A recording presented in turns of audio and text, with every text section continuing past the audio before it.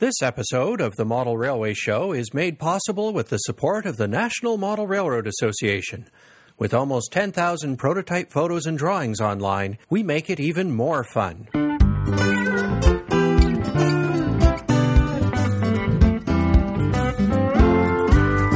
Welcome to the Model Railway Show, the little show that thinks outside the toolbox. I'm Trevor Marshall. And I'm Jim Martin. Thanks for visiting our website and taking the time to listen. Be sure to fully explore our site for all that it has to offer, and don't forget to tell your friends about us. Later in the show, I'll be speaking to Chris Lyon of Ottawa, Ontario, about a new Model Railroad Expo that's guaranteed to be great because of the proven track record of the folks who are organizing it. But first, you'd better sit down for our first interview. Jim Martin speaks with Doug Tagsold, a model railroader of proven abilities who is deliberately setting his sights lower with his new layout. Like hemlines, the favored height for layouts has seen changes over the years, albeit more slowly. The first model train operations at the turn of the last century took place on the parlor floor.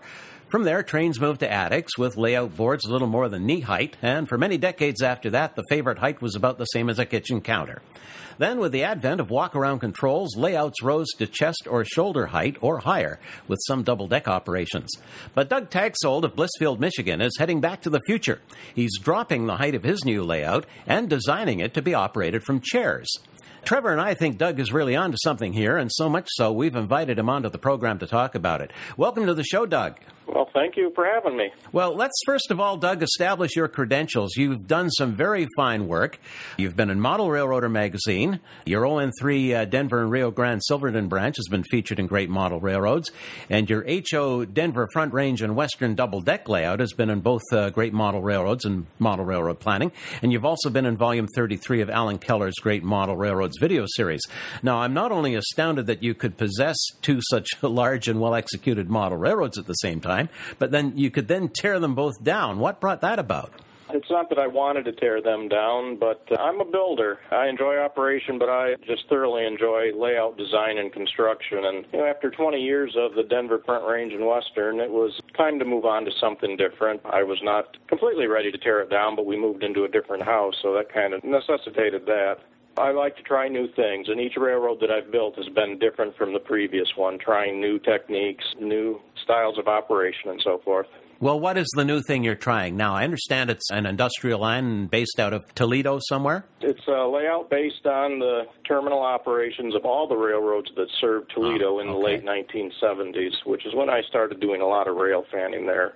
At that time, Conrail, Chessie, Norfolk and Western, Ann Arbor Railroad, Detroit-Toledo Shoreline, and the Toledo Terminal all had a lot of local operation in the city, and I'm not really concentrating on the mainline traffic, but more the industrial switching portion of the operations in Toledo. Well, I have to say, Doug, as one who has suffered from time to time with rotator cuff problems, there have been times when I wished for lower layouts.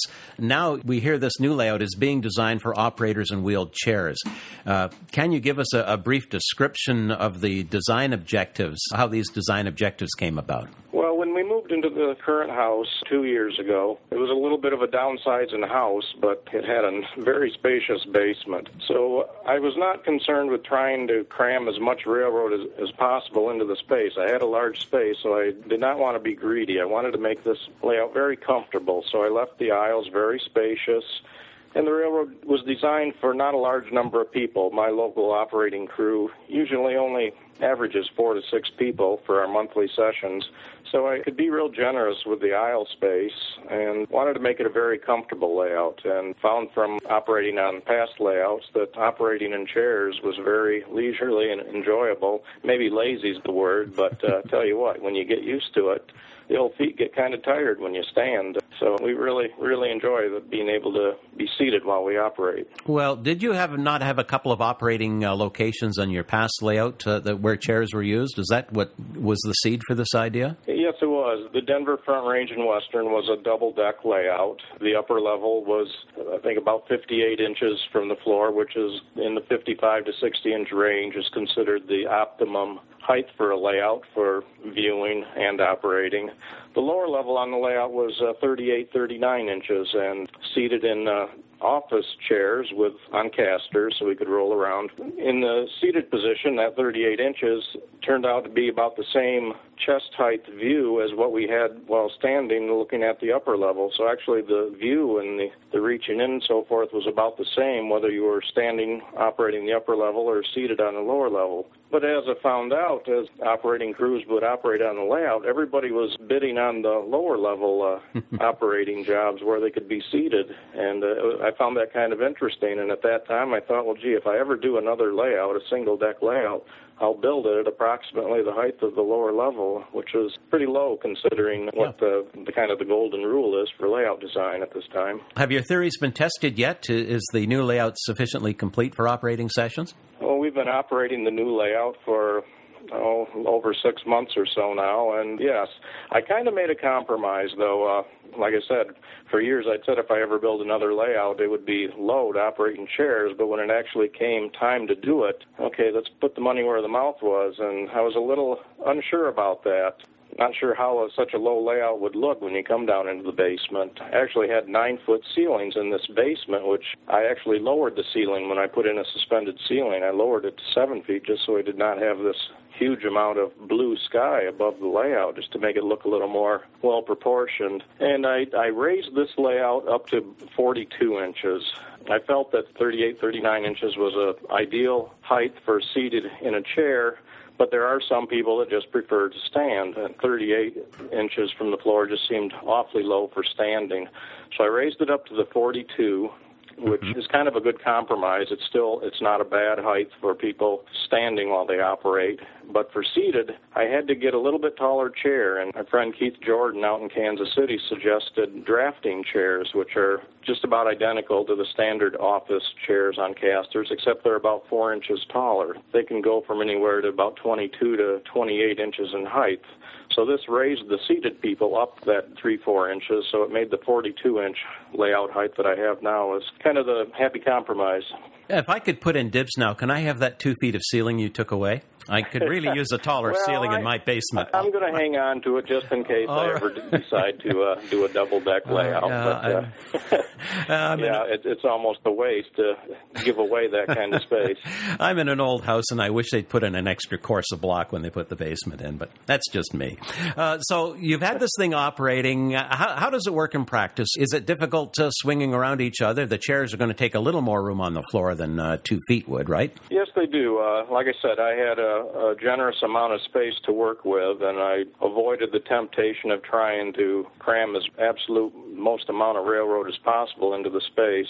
Again, since I've got smaller operating crews, I just did not need an enormous layout. So I was real generous with the aisle space, and most of my aisles are either 5 or 6 feet wide. For 2 people in chairs to pass by each other, you really need a minimum of a 4-foot aisle, and I just felt that 5 or 6 would be even better yet. Well, I'll be looking for pictures of this. Are we going to be seeing another article in Model Railroad Planning around this? I'd really like to see this. It's not in the immediate future. I've still got one article on the previous Denver Front Range and Western to come out in MR in the spring, but I'm sure I'll be putting something together for MRP or the Layout Design SIG magazine or something. We'll keep an eye peeled for sure. What about floor coverings? Okay. You're not using carpeting, I presume. You'd use a hard floor covering for these chairs? I prefer a hard floor. I have tried the chairs on a real short napped carpet, like an office-style carpet, and it is possible to roll the chair around on the carpet, but certainly a hard floor, concrete or a tile or linoleum floor is easier. On the previous layout, the double-deck layout, it was a tile floor, and on this one, I just used an epoxy, a garage paint, put that on the floor of the basement to give it a somewhat finished appearance, but it's still the smooth finish, so chairs roll very freely across the floor. Well, aside from the operational and comfort considerations, have you and your crew had any discussions as to how this might benefit you as you all age and perhaps become less firm? Is this something that you think is going to catch on because the hobby as a whole continues to age? No, it wasn't really due to age, but yet I find, particularly if some of the older operators that come to operate really enjoy the seated operating positions on the other layout and enjoy this one also.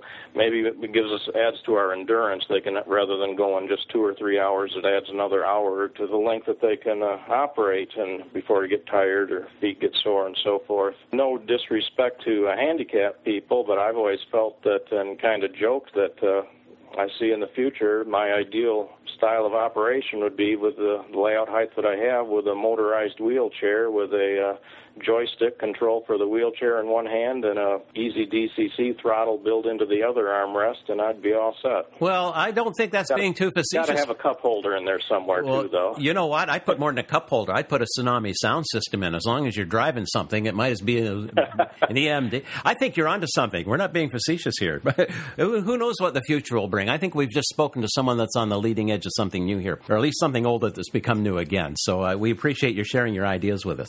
Oh, absolutely. Enjoy it. I like trying different things. Each layout, like I said, each layout that I've built has been a little different, trying some new technique or new design. Mm-hmm. Yeah, indeed. I guess the current layout that's it, the lower level and seated operation. Well, Doug, we do thank you for joining us here, and we look forward to seeing your new layout in print and finding out how well it works down the road. All the best. Well, thank you very much, and thank you for letting me be part of your show.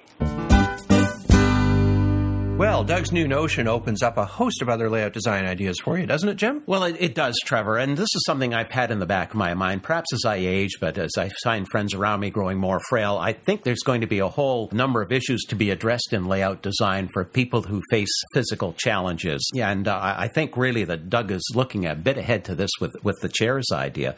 But I think back about Bill Shop, the layout doctor, as far back as the 50s, as I recall.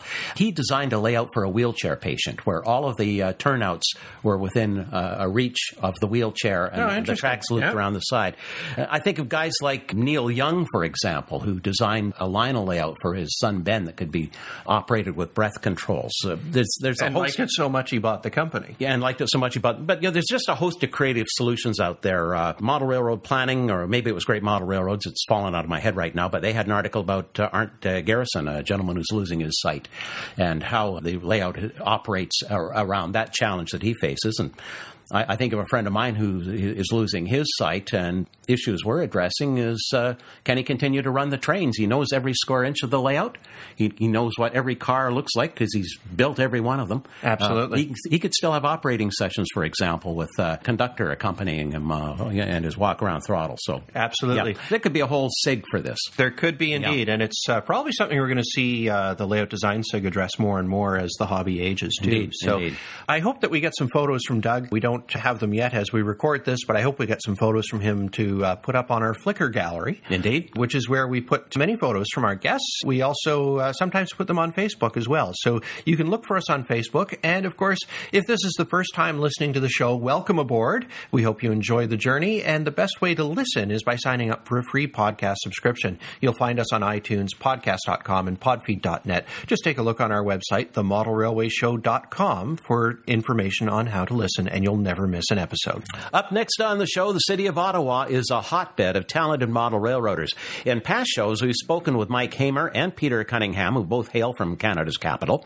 There is an impressive amount of promotion of the hobby in that town. The St. Lawrence division of the NMRA hosts how-to clinics for youngsters and families. Now, something new in the works, and Trevor talks with another accomplished Ottawa Valley model railroader, Chris Lyon. There was a time when hobbyists in major cities across North America could expect to attend a couple of big local model railway hobby shows each year. That was certainly the case in my hometown, where big shows were held each year in November and March. These events would attract manufacturers, retailers, clubs, historical societies, specialized book and paper dealers, and, of course, modelers from far and wide. These days, such shows still exist, but they're few and far between. We've all witnessed the disappearance of train shows. It's an unfortunate trend in the hobby, since it's often events like these that help beginners connect with more experienced modelers so they can step up to the next level in the hobby. So I was interested to hear from my guest on this episode.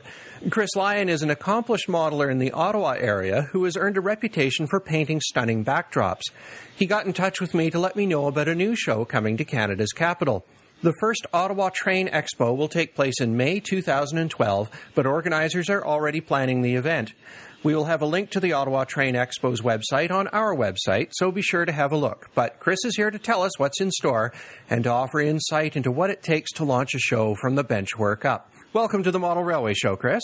Hi, Trevor. Thanks for having me on. Now, as I mentioned in the introduction, train shows are folding their tents all the time.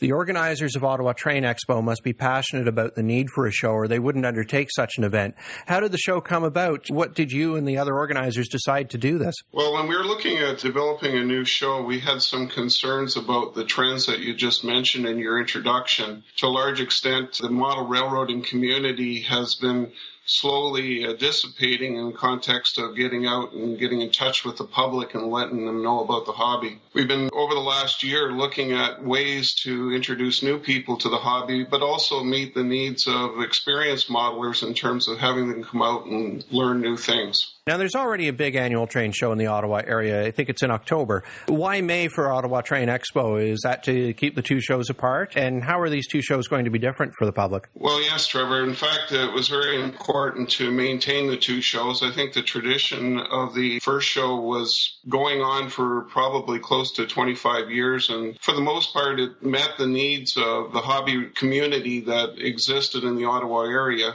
To a large extent, the show was in a small venue, and one of the things that was difficult for them was to expand beyond the boundaries of the facility they had.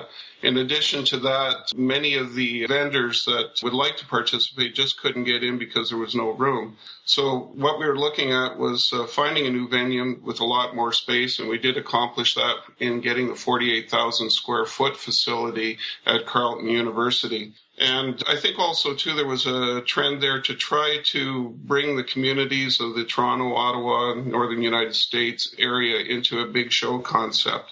In the Northern United States, there are shows like Timonium and also Springfield have shown a lot of success. They basically were able to expand because they had the right size facility and were able to draw in large populations. So with that in mind, we thought we'd give it a go and bring back into the Canadian community in Eastern Canada a large show. For listeners who don't know the area well, Ottawa is about 2 hours from Montreal, and it's, 4.5 from Toronto if you put the pedal to the metal? That's correct. And also to the south of us, we can bring in a lot of the large cities from the United States and New York State and Vermont in that area.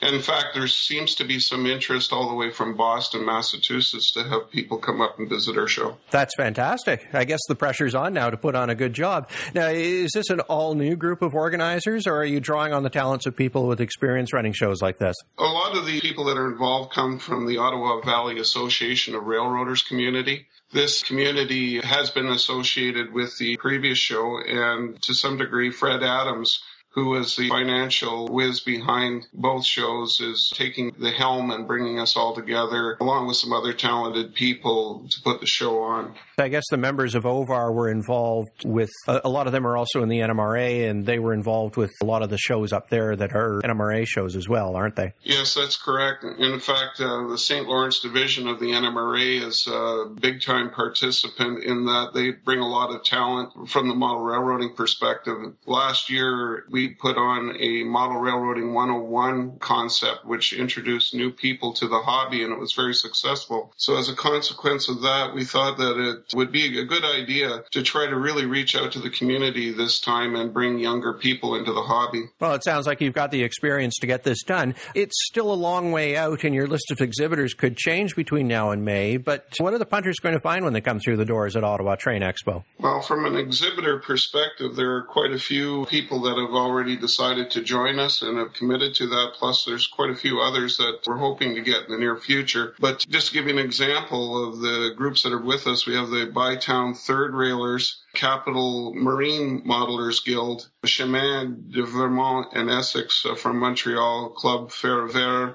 en Voiture, the Meccano people, G-Men, Gilbert, Jacques, Ron, and Chris. We have the Morse Telegraph Club, Nova Scotia Railroad Heritage Society, Ottawa Streetcar 696, Ottawa Valley Hoe Track, which has got a huge display, the Railroad Museum of Eastern Ontario. We're going to have a big Thomas the Branch display for the young people, N-Scale Picton Model Railroaders, and the Mississippi Model Railroad Club will have a T-Track. And we're also looking to get a Lego display. So basically we're trying to appeal from, young people and children, families, right up to the experienced modelers. We have a number of vendors. We're getting the Eurobahn Ottawa folks to basically bring in the European model side of things, Canadian Express Line, custom trains, Hunter Line for those that like to do the scratch building, Laser Modeling 3, which is a wonderful group out of the States that are producing some very fine scale kits, Scott Mason. We're looking at Modeler's Choice, Model Railroad Imports, Minuteman scale models, Sylvan models for the vehicle side of things, and a number of others that are, too many to name. We're also looking at getting some manufacturers on board too, so we're really happy to see that we're going to get folks like Rapido and Osborne model kits to come out, and we're looking to try to get True Line trains and a few others. A lot of those manufacturers and vendors are from out of the area as well, so it sounds like you really are drawing them into the Ottawa area for this show. Yes. Now, when you contacted me about the Ottawa Train Expo, one of the things I found most intriguing is that the show's going to host clinics throughout the weekend. What's the thinking behind doing that? It's a new trend that you're starting to see in hobby shows. One of the things, if you go out and you ask model railroaders what they find disappointing about shows, is that year after year they go back and it seems to be the same old thing. And as a consequence, there's this nothing new construct that's out there. Also, a second factor is a lot of model railroaders are always looking to learn new methods and techniques of doing things, and what better opportunity than at a model railroad show. It's a trend that we've seen in the United States recently where they're starting to introduce clinics into their shows, and by doing so, what will happen is folks will be drawn, I guess you could say, the mainline A-type model railroaders to the show to come back year after year and have some fun, share some things with folks, and maybe even participate if they have something to offer themselves. Tell me about the clinics you've got lined up. Who's coming, and can you give me an idea of how they're going to be conducted? There's basically two sets of clinics that will be running simultaneous. One will be in English and the other in French, which is rather unique. So we're hoping to bring in, obviously, a large group of Francophone modelers from Quebec. On the English side, there's a number of really experienced modelers that we have in the Ottawa area, as well as some visitors from out of town. And some, of course, are bilingual and be able to speak to both groups. To give you an idea of some of the clinics that we have in place, and there will be more to follow, we have Andreas Mank, who's going to talk to us about DCC basics and developments, which obviously is a trend in the hobby that really makes things work well. We have Mike Hamer, who's a very experienced modeler in the area and has actually had his model railroad published in Model Railroader magazine and World's Greatest Model Railroads. He's going to speak to people about the joys of model railroading, what aspects of the hobby obviously make it interesting and very fulfilling. Another individual is Michel Boucher, who is very famous in the world of operations for model railroads. He's designed many operation schedules, and he's going to introduce that aspect of the hobby so that modelers can move forward and actually make their model railroading more interesting and more interactive with their friends and fellow modelers.